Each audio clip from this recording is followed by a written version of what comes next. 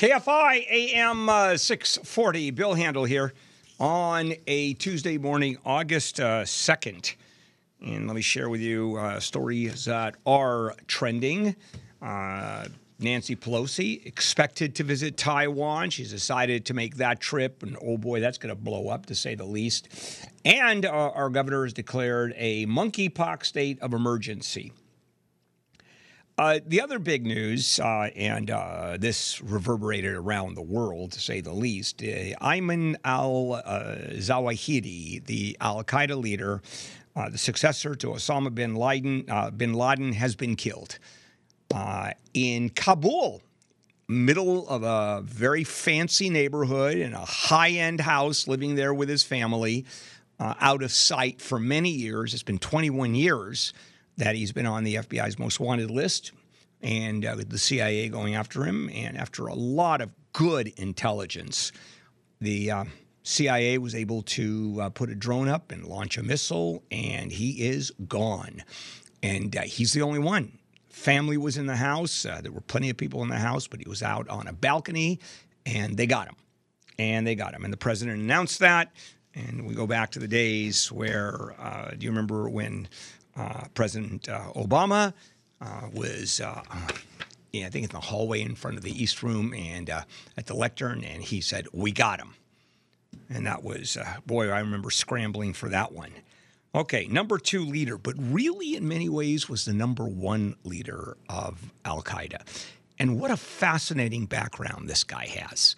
I mean, just one interesting guy. He was really the brains behind Al-Qaeda the whole time. 71 years old, killed in the CIA drone strike, a precision strike, and this was a brilliant move. And I want to go back and give you a little background of him. Now, he had his own militant group, and he had his own brand of terrorism. He really developed the Al-Qaeda brand of terrorism. I'll explain in a minute. And what that did, his group merged with bin Laden's group, and he became number two. But in reality, the brains, the strategist of it. And that happened in the early 90s. He came up with the idea of not only defeating immediate enemies, but the far enemy. Read the United States. And this, in his mind, was essential as part of taking out the near enemy, the pro-Western Arab regimes. And all of them were tied together, and he thought it would be far more effective to go after the big guy, and that's us. He said, or actually he wrote in a manifesto in 1998, "To kill Americans and their allies, civilians and military, is an individual duty for every Muslim who can do it in every country in which it is possible to do it." He wrote that in 1998, 3 years before September 11th, 2001. He didn't have bin Laden's charisma. Matter of fact, he was boring as hell. I mean, this guy was in the minutia. He was a scholar. He became the intellectual force behind Al-Qaeda, including the attempt, thank God, and it was part of his plan, and thank goodness he couldn't get there, and that is acquiring a nuclear and biological weapon. And the group, Al-Qaeda, was forced to retreat from Afghanistan in early 2002, and what happened was the Americans shut down everything. He actually had a lab that was developing biological weapons and moving towards acquiring nuclear weapons, and that was able to be shut down. And then effectively Al-Qaeda became sort of into the tribal region on the border and no longer had the technical capability of dealing with nukes and biological weapons. And then in later years, after bin Laden was killed, he presided over Al-Qaeda as it was declining. Most of the group's founding figures were dead or in hiding because obviously they were public enemies, number 1, 2, 3. The entire world was looking for them. Do you remember the amount of resources that were made in fighting terrorism? And this guy was at the top of the heap with bin Laden. He remained the figurehead. He couldn't prevent the splintering of the group. And what he did is, he disappeared. Originally, he was hard to find, but he disappeared, even from his own people. Disappeared from public view, and you only occasionally hear about him. He would write essays. He's written books while he was in hiding. He videotaped sermons. A couple times he was declared dead, and out he came with a video. The guy couldn't be killed. So, done, finished, off the table. Now his background as a terrorist, and I want to share this story with you because it's a fascinating guy. And he was born in an upper middle class neighborhood in Cairo, in a Cairo suburb. And it was diverse as they come. There were Jews in that neighborhood. As a matter of fact, while he was there, it not only had a large Jewish population, but there were more churches than mosques in his area, to give you an idea. June 19th, 1951, just turned 71. Academically gifted as a kid, very, very smart. But early in his life, he was influenced by one of his uncles, just a really passionate critic of the Egyptian government, who was a secularist government, a non-religious government. He was also truly influenced by an Egyptian author, a guy who became a founder of one of the modern Islamist extremist organizations in Egypt. So at the time he was 15, there was also an execution by Egyptian government of this author who was a hero of his. And at 15, so I hear he actually organizes a group of friends, young friends. They go into the underground cell devoted to the overthrow of Egypt's government and the establishment of an Islamic theocracy, which is exactly what is going on in Afghanistan today and Iran. He started doing this at 15. I mean, that's how long he has been a radicalized extremist. So his political views get harder and harder. During this time, he goes to medical school at Cairo University, best university in the area. He gets a serious degree, gets a medical degree, and becomes a doctor. And for a time, he was an army surgeon, and he opened up a private practice. He married the daughter of a wealthy, very well-connected Egyptian family, 1 son, 5 daughters. And his radicalization continued. He was working at the Muslim Brotherhood Clinic, at one of them, and he was invited to make some visits to refugee camps along the Afghani-Pakistan border. And there he was practicing medicine and patching up the wounds of the Mujahideen who were fighting the Soviets at that time in Afghanistan. And we were backing the Mujahideen. We were actually giving them weapons and training and Stinger missiles. And they were successful in overthrowing the Soviets with our help. And these were a bunch of radical extremists. We knew it. And they turned against us, but we wanted the Soviets out of Afghanistan. It's a crazy situation. For example, prior to the Gulf War, we were allies with Iraq during the Iraq-Iran War, supplying Saddam Hussein with weaponry to fight Iran. And so while he was there with the Mujahideen and fighting the Soviets, he meets this guy, a young Saudi man by the name of bin Laden. Woo. And at that time, he had his own revolutionary movement, and they were plotting in the early 80s to assassinate Egyptian leaders. It all had to do with Egypt. He was part of assassinating Egyptian President Anwar Sadat in 1981. And so there was a huge government crackdown. He was arrested, spent 3 years in prison, and claimed later on he was tortured during his imprisonment, but he only got 3 years. In those days, I mean, these terrorists would get just a few years. And then he started his nomadic life, frequently going to South Asia common cause with the Mujahideen, with bin Laden, made at least one trip to the United States. He came to the United States, here to Southern California, and that was in the 1990s. He was raising money for Muslim charities. There's a picture of him on a prayer rug at Disneyland in front of It's a Small World. That's absolutely not true. I just made that up.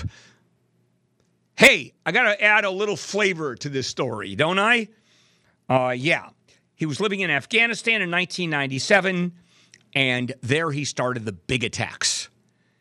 He planned the attack on those foreign tourists at the Luxor ruins in Egypt. That claimed the lives of 62 people, including some Japanese tourists. And it just got to be crazy. Ordinary Egyptians that were sort of kind of on his fault, on his side, the religious ones. At that point, his support disappeared. His movement completely evaporated. And then the battle shifted to Israel. And what he did is he morphed with bin Laden's group. And he was a senior advisor to bin Laden. He was bin Laden's personal physician, because remember, he was a doctor. And Zawahiri was put in charge of planning the September 11th attack by the hijackers. Wow. And then he launched the biological weapons program, a laboratory in Afghanistan, as I said earlier. If he got nukes or he got biological weapons, can you imagine? The belief was you wipe out as many Westerners as you can under any circumstances. The more women and children, the better. And those efforts might have succeeded, but what happened, he ran out of time after September 11th. The military campaign by the U.S. and its allies drove out all of al-Qaeda's Taliban allies, and he had to shut down. And then he went to Pakistan with bin Laden, a bounty of $25 million on both of their heads. And during this manhunt, he became the most wanted with bin Laden terrorist in the world. And after bin Laden was killed, he was number one. He became the leader in May of 2011 after bin Laden was killed. And he sort of became distant. The longer after 9/11 it was, the more distant he became. And he ended up, he did essays, he did some videos, said he's still alive. He was a nominal head, but al-Qaeda has lost its huge influence. There are other terrorist groups around the world that have become enemies of al-Qaeda, actually. And there he was until this weekend in this very high-end house in a great neighborhood in Kabul, and a CIA drone got him. Great news. Just great news. All right, there is a story that I want to share with you, and it has to do with city government, transportation, housing, and gentrification, all in one fell swoop. There's a $1 billion project being planned in North Hollywood at the Rail bus station. It includes 1,500 apartments, commercial centers, $80 million in station improvement, and that is about to be approved. LA Metro, the county transit agency, is diving headfirst into what is considered the largest transit-centered housing project in its history on about 16 acres of its own land. So it's not buying land. It's been decades in the making, this one. And Metro and the city have hammered out this agreement with a private developer, the Trammell Crow Company, to not only build the project, but also pay for the Metro station amenities and the project. It is huge. Over 10 years, can you imagine the number of people it'll employ, but it'll also create plenty of market base and income-restricted housing, affordable housing, low-cost housing, 100,000 square feet of retail and restaurants, 580,000 square feet of office space. This is no small deal. Of course, the project's being challenged. Of course it is, because you have housing advocates in the East San Fernando Valley And it's real simple. More dedicated, affordable housing. And we're going to be looking at a showdown. Of course we are.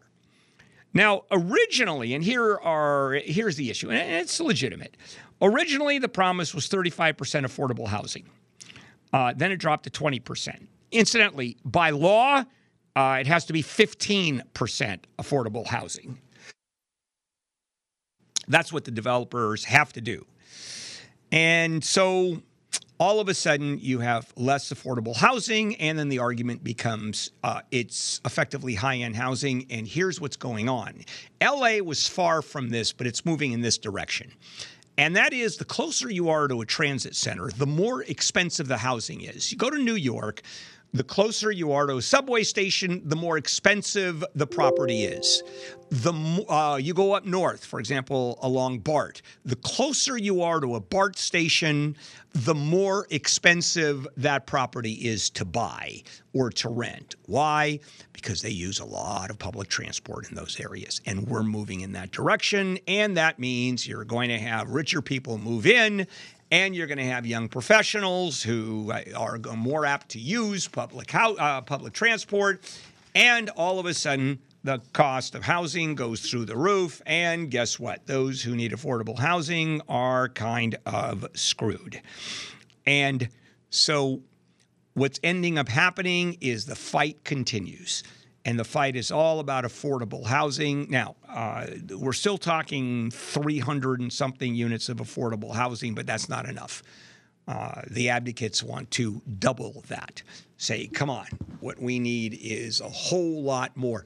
And that is the problem we're going to have. This housing issue is probably the single, I would say, the homeless / housing, both shelters, medium time housing as well as full-time permanent housing is one of the biggest, if not the biggest, issues here in California. Inflation is national, but here locally, this is the big issue. So here's a project we're going to be hearing about for years, but if you've ever gone to North Hollywood, man, that's going to change that area completely. I mean, you're going to see once this thing is built, a whole new center, like the Warner Center in the West Valley, which was created out of nothing.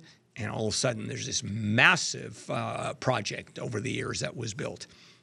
It's going to be impressive, assuming they can ever get it finished. I want to give you a story about Tesla that's going on right now. It's kind of interesting. Elon Musk is always a story. And this this segment is about why people are not buying Tesla. And not because Tesla is not a great car. They easily believe Tesla is a great car. And they know the technology there, which is still ahead of the curve. No, it's because of him. Because of Musk himself. Fair number of people just won't touch it because they can't stand him. Now, this is before even Sergey Brin's wife. It was reported that he had an affair with Sergey Brin's wife. Sergey Brin, by the way, one of the two people that founded Google, kind of rich in his own mind. He's denied that. Then remember the deal, no deal to get Twitter. That's up in the air. And then there was the revelation. This is a fact that he fathered twins with an executive at his other startup company, Neuralink. And this was a brain interface company. He's got a lot of companies he started up. And this was before SpaceX fired one of the employees who called him a frequent source of distraction and embarrassment. And that's a lawsuit before his daughter changed her name and gender after his history of mocking pronouns. Before there was an article in SpaceX paid an employee $250,000 to settle a claim that he sexually harassed her, which he says is untrue, and putting off prospective customers, as well as getting current Tesla owners really angry with him. Now, there is a survey done by Creative Strategies. This is a California-based customer experience measure. It's kind of a strange company. And this was published in April. And Musk has been found to be the most negative aspect of the Tesla brand. You look at all of the negative aspects, Musk is at the top of the list. Try doing that with any other car dealership or any other car manufacturer. You know, I like Fords, but I can't stand the CEO. Who's the CEO? Nobody knows. GMs, Mercedes. God, I hate Mercedes. Great car, buy it in a second. I just can't stand the CEO. Who? That's my point. Now, so far, the company's doing great, even though he would sell a lot more cars if he wasn't so controversial. But that is double-sided, too. Last quarter was the first quarter since early 1920 before 2020. I'm sorry, in which vehicle deliveries went down, but it had to do with COVID more than anything else, and the cars are now back up. And so the other side of people who like Tesla is mainly because of Tesla. No one buys a Tesla because of Musk. A fair number of people don't buy Teslas because of Musk. So it's not a break even. Now, it turns out that Tesla itself is still ahead of the game. It doesn't have traditional advertising. You don't see Tesla TV ads or print ads. What you do is it's word of mouth. And the argument is Musk, even though he's not liked, is an integral part of bringing the brand to everyone's mind. So I guess that can be argued. I told you it was two-sided on this issue because his name is synonymous with Tesla. And look at how he's able to get publicity going. And since his name is synonymous, every time you think of or reminded of or there's a story about Musk, you automatically know it's about Tesla. Or you connect Musk to Tesla. Also with SpaceX. But SpaceX is not a consumer product that's sold. It has contracts with NASA. That's where it's making its money. But look at where he gets publicity. He doesn't have to buy it. I mean, he has this ongoing banter online. How many followers does he have on his Twitter account? I think 80 million, 100 million. So he has all of this banter. He has these grandiose announcements. He does stunts. Remember that Roadster that went up on the first SpaceX that hit orbit? Tell me that didn't make news. You think Mercedes would ever do that or GM would ever do that? No. I mean, the guy is a genius at this, even though a lot of people hate him. And what he does keeps Tesla in the headlines. And then the question is, and there are no surveys of this, does the increase of name recognition because of him, does that help because it's advertising, or does that hurt because so many people just hate him? He's also waded into politics. I mean, he's talked about freedom of speech. You can say anything you want. You can issue racist tweets. And he goes, it's your right to do that. Now, here is what did happen in terms of real numbers. A U.S. research firm, Strategic Vision, they looked at this, and they consult with auto companies. 39% of car buyers would not consider a Tesla. However, almost half the respondents won't consider a German car, but that is not because of the CEO. No one knows who the hell the CEO is because the German cars simply aren't up to par in terms of this technology. They're coming in fairly late. Toyota, on the other hand, has come in fairly early with the hybrids, et cetera, and so they're only at 23% of the car buying population would not consider a Toyota. So up through the past decade, Tesla simply didn't have competitors. Couldn't match the range. Remember the early problems with all of these cars? It was all about range. 40 miles, 50 miles, come on. 30 miles with the early ones. Well, Tesla can knock out 250, 300 miles, and it was the first car that did that. So it's still ahead technologically, although the other car manufacturers are quickly moving up.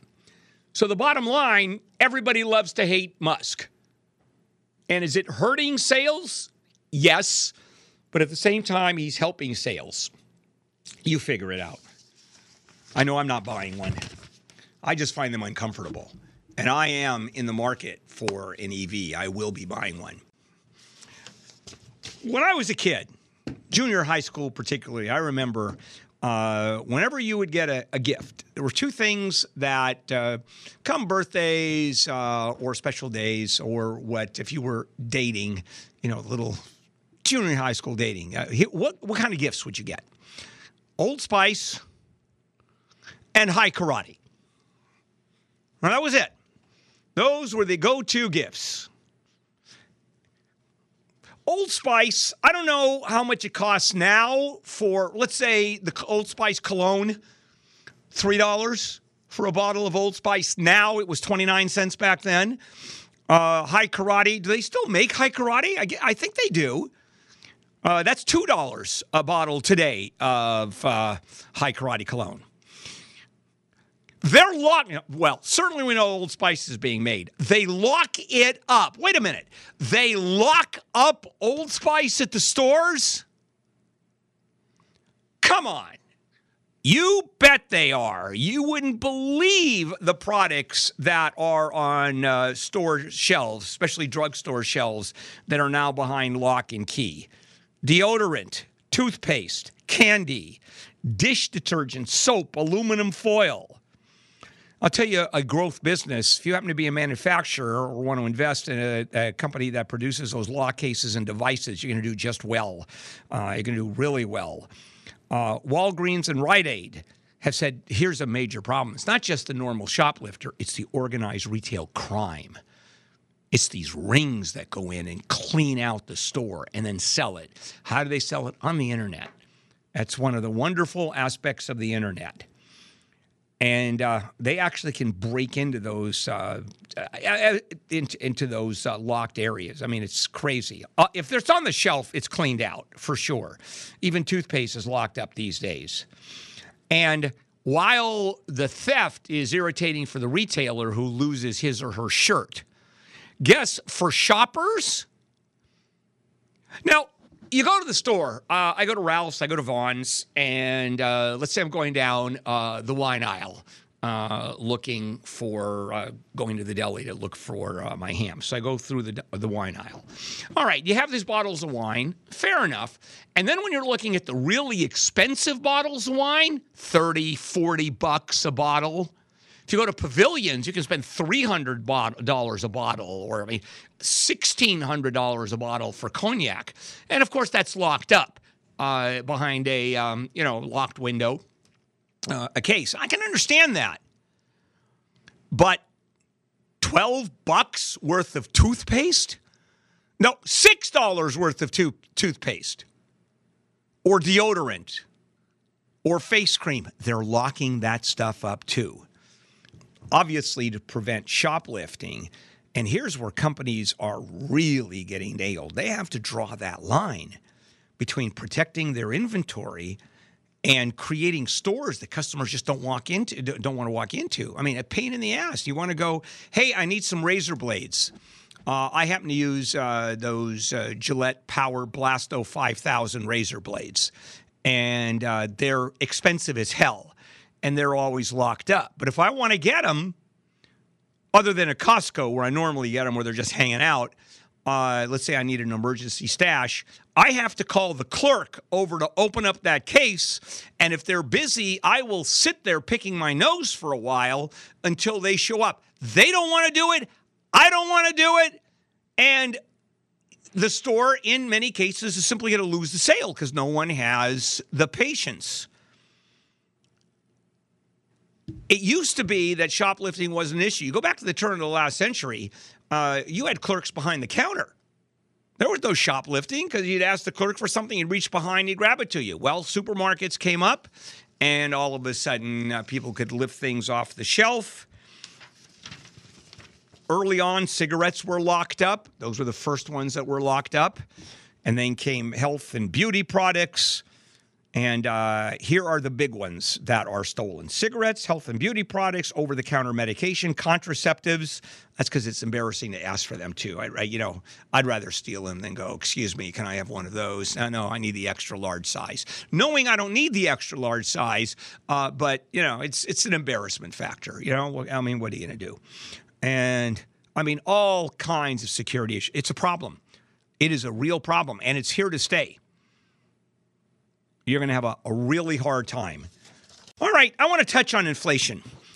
And as you know, the president's approval rating has plummeted, and in no small part to inflation. So inflation has weighed down the Biden administration, mainly because the buck stops at the Oval Office, no matter what the problem is. It's always the president's fault. But let me give you a reality check. What is really causing inflation has much more influence. It's political, but it's way down the food chain. Governors, city elected officials, state elected officials. Inflation was over 9% from June to last month. If you look at the annualized, it's about 9% right now. And a lot of it is driven by the lack of housing, the energy crisis. The Fed raised interest rates this last time again by 0.75%, so it's going through the roof. In an effort to slow down inflation. And the way to do it is simply to make money a lot more expensive, which slows down purchasing and borrowing because just a lot of money. And so usually whenever there's a problem, the first thing you do is blame the federal government. Naturally, you got to blame the president because that's one person. But it actually makes more sense to blame the state of California or your county government or your city government. And why is that? Because if you look at the problems, for example, housing, that's really not a federal problem. That's a local problem. Why? Because housing is, for the most part, controlled locally. For example, here in the city of Los Angeles, let's say you're a developer and you want to build housing, of which by law you have to put up 15% for low-income housing. And by the way, that's just the law. That's a minimum, because if you're negotiating with the city for a building permit and there's a big piece of land, the city might very well start saying, we want 25%. And you go, no, okay, I'll give you 17% or 18%. And it's just part of the negotiation process. It's the city that establishes the zoning issues. How many units can you put up? How dense can the unit be, dense can the property be per acre? And they're changing, but they're changing slowly. That has a huge amount to do with the housing crisis. How much money is being spent on housing? The feds don't spend a lot of money on housing. I mean, they give grants, but the states and the counties and the cities spend a lot more. Then you have the tax on gasoline. Some of it is fed, but look at the majority of the tax. It's state and local. That's where it is. Things are more expensive to buy because of inflation. So what happens? Well, for example, here in the state of California, guess what? Sales tax is going up. Or I think it has gone up as of July 1st. Russia's invasion of Ukraine has caused huge problems. Let's blame the president for that one. You've got the state of California that just sued the federal government to keep the leases or to undo the leases that President Trump allowed on federal land for fracking and oil exploration. Okay, that's the state of California that stopped the Fed. Finally, a settlement was just reached. We did a story this morning on it. Some of the answer, of course, is federal, but a tiny percentage. Okay, let's look at the cost of power, which has exploded. You're going to be paying so much for the utility. Do the feds control the utility? No, those are locally controlled. Those are controlled by the state. They're controlled by the municipalities. The Department of Water and Power, Southern California Edison, that's not controlled by Joe Biden and the federal government. Department of Water and Power is a city. It's LA City. And they're the ones that determine how much power is. And then if there's an issue, if power is too expensive or the municipality, the agency wants more money, they go to the California, the PUC, Public Utilities Commission, which is not federal. It is state. So if you look at a home building, for example, three main factors. The credit condition, that's not the president. Credit is, for the most part, determined by monetary policy, which is the Fed. You've got land use policy. That's local. You've got the elected officials and local leaders have virtually all of the power. And then you have the supply chain issue. Where is that? That's an international problem. How is the president responsible for the fact that, for example, we have a supply chain issue and the fact that we don't have any chips? The big issue is chips. That's what's stopping a whole computer chips, probably responsible for most of the supply chain issue, because how much stuff is predicated on the use of computer chips, like everything. And where do the chips come from? They come from overseas. They haven't been building here. Why? Because the cost of building is so expensive, because land is so expensive, because there are so many restrictions, because you have to get permits, you have to get zoning, all of it being local. So go ahead and blame the feds, blame Joe Biden. Now, do I think he's doing a great job? I do not. Do I think he has an ungovernable situation? I do. And I think you have to nail him on issues that he can control, not issues he can't. For example, we're all pissed off at Nancy Pelosi. And President Xi doesn't understand. Why couldn't you stop Nancy Pelosi? And Biden says, because I have no control over her. She is an independently elected official, and the executive branch does not control the legislative branch. So we're looking at a major problem with Taiwan right now, and China, and dealing with Taiwan, and us and Pelosi being there. Let's blame Biden. And by the way, I'm not telling you not to, but if you're going to blame him, let's be realistic. Let's blame the stuff that he actually can control. Like the way he handled the withdrawal in Afghanistan. There, the CIA just missed it. And that's another thing. He relies on the CIA. He doesn't do his own intelligence. He should have known that the CIA intelligence was faulty. Ungovernable job. I don't understand how a president wakes up and does his job. The number one concern in the United States is, no surprise here, inflation. And how do you tell? If I didn't tell you there was inflation, how would you be able to tell that something very different is afoot? Well, all of us watch television, and unfortunately, all of us are subjected to TV commercials. Even now, those of us on cable and satellite TV are now looking at, wait a sec, streaming TV, but I paid for no commercials, yeah?